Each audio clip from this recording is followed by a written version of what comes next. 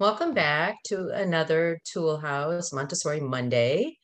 Sean Edwards here with Tool House, and today I'm going to be talking a little bit about the myths that are out there regarding Montessori. All right, so the Montessori method has proven to be a successful program for children for over a century now. Maria Montessori started this method, and it really helps children develop not only a love for learning, but social and emotional intelligence and critical thinking skills.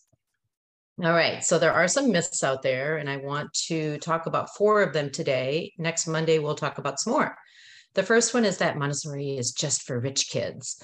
All right, so many Montessori schools in the United States are private schools, and private schools do charge tuition. So you will be able to find privately owned Montessori schools out there that are owned by an individual. You will find organizations out there, more corporate type Montessori schools where many schools belong under one umbrella. And then there are also nonprofit schools where children can apply for financial assistance. Maybe there's a board of trustees and that's one of their missions. And in the last 30 years, there has been a surgence of Montessori schools that have opened in the public sector.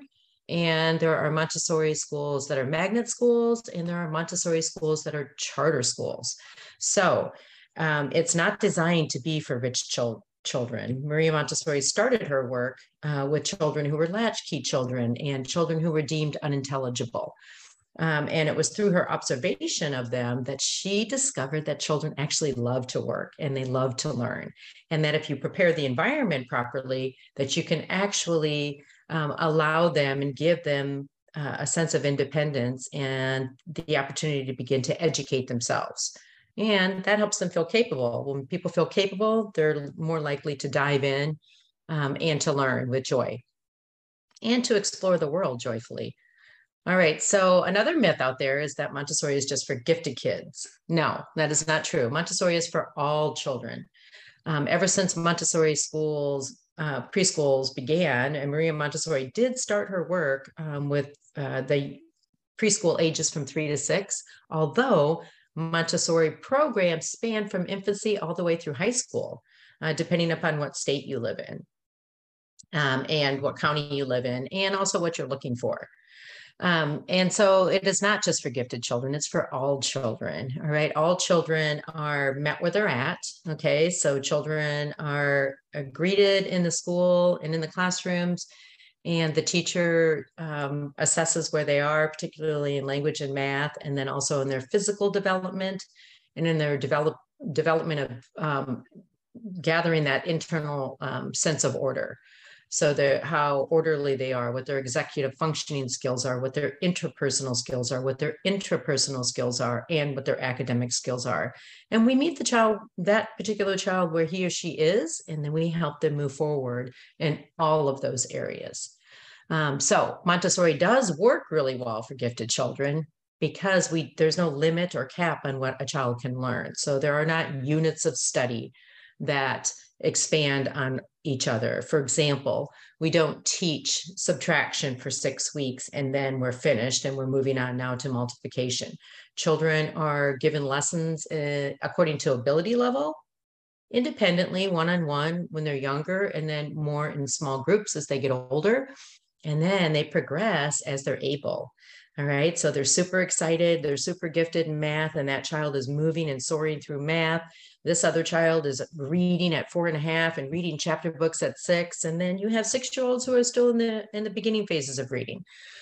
So it's not just for gifted children, it's for all children. And it's about helping children move forward and progress forward, not only again academically, but in all of the soft skills and the emotional intelligence areas as well. All right, so another myth that is out there is, and this is kind of a contradiction, but Montessori is for learning disabled children. And I'm not sure where that stems from now, but it is true that Maria Montessori began her work with children who were institutionalized due to physical or mental impairments. And again, as she was using her method, and she was an engineer, a trained engineer first and foremost, and then she became a medical doctor, quite brilliant. Quite the genius she was. So she was able to understand the human developmental, the brain of the human being.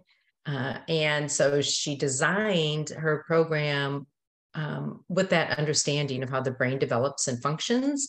And then that engineer mind came into play, and she created these beautiful materials that help children understand academic concepts because they are touching and feeling and manipulating the materials.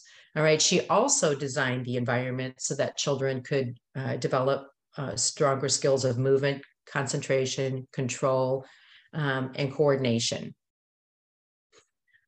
So there are many Montessori schools and programs that serve some needs of children who are disabled, but it works just as well for gifted children and children who are soaring and progressing in all areas of their development. So it's not a program for learning disabled children. All right, another myth out there is that Montessori is affiliated with the Catholic Church. So there are many Montessori schools across the country and probably across the world that are housed in churches. And this is because churches have spaces to rent where they offer childcare on Sundays. And probably they're up to code in terms of state standards and regulations. And during the week, they're not used. So Montessori programs can build in these churches and either stay there or start there until a permanent building is purchased. Maria Montessori herself was Catholic, and she was very spiritual in her development of this pedagogy and this method of education.